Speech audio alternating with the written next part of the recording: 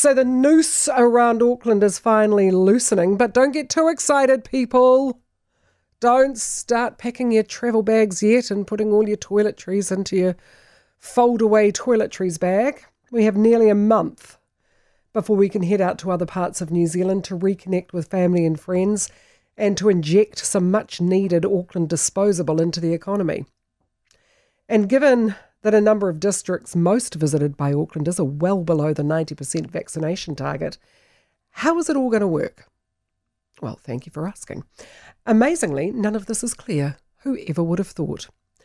If you thought the unvaccinated would not be able to travel, well, it appears they can, despite an implicit message from Ardern and Hipkins earlier this month that travel would be the privilege of the vaccinated. Nope. So, if you want to travel, you will need to either be double vaxxed or to have had a negative test within 72 hours. Earlier this month, it was both, double vaxxed and a negative test. Now it's not. And to be perfectly honest, I think that makes sense. If you haven't been vaxxed, you're free to leave provided you have a test. And I do think that makes sense because, as we know, even if you are vaxxed, there's a chance you could have the galloping COVIDs and pass it on. So before I head north, I'll take a test. I'm double vaxxed, but I'll take a test just to make sure. I'll do a belt and braces because, while Northland has had every opportunity to get itself vaccinated and is still languishing around the 72% mark, do I want to be responsible for wiping out 28% of Northland? No, I don't. So I'll take a test before I go. How do we know that everyone will comply? Well, again, thank you very much for asking. We don't, is the short answer. It's another high trust model. There'll be no hard boundaries, and the police will be thinking, praise the baby bejeebers for that, because that was a job they were not enjoying doing. There seems to be quite a few murders and gang gun battles going on that they could probably be dealing with rather than asking you how your vaccination's going. So no hard boundaries, no checkpoints heading south out of Auckland, just random spot checks from police in much the same way as they do drink driving spot checks, WAF and rego checks, that sort of thing. Apparently it's going to be a bit stricter at the northern border, given Northland's a low vaccination rate, so police will be working with iwi. Uncle Hone, you're going to have to pass Uncle Hone's health checks before you can get up there. So it'll be interesting to see how that works.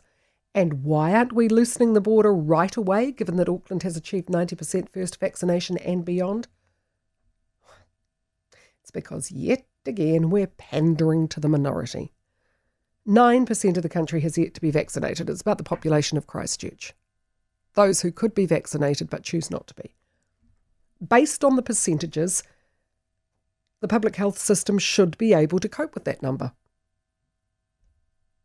And not everyone's going to get COVID. Everyone who gets COVID isn't necessarily going to need hospital treatment.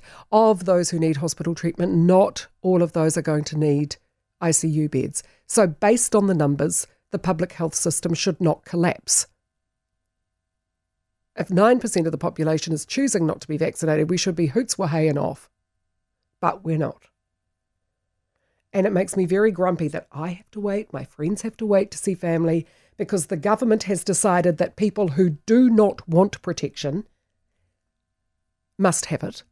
And they'll be given one last final chance to get it, even though they don't want it, and have made it abundantly clear they don't want it. But no. No, 91% of us, businesses who are desperate for Aucklanders to start spending, start travelling and start spending, family members who are desperate to be together, have to wait.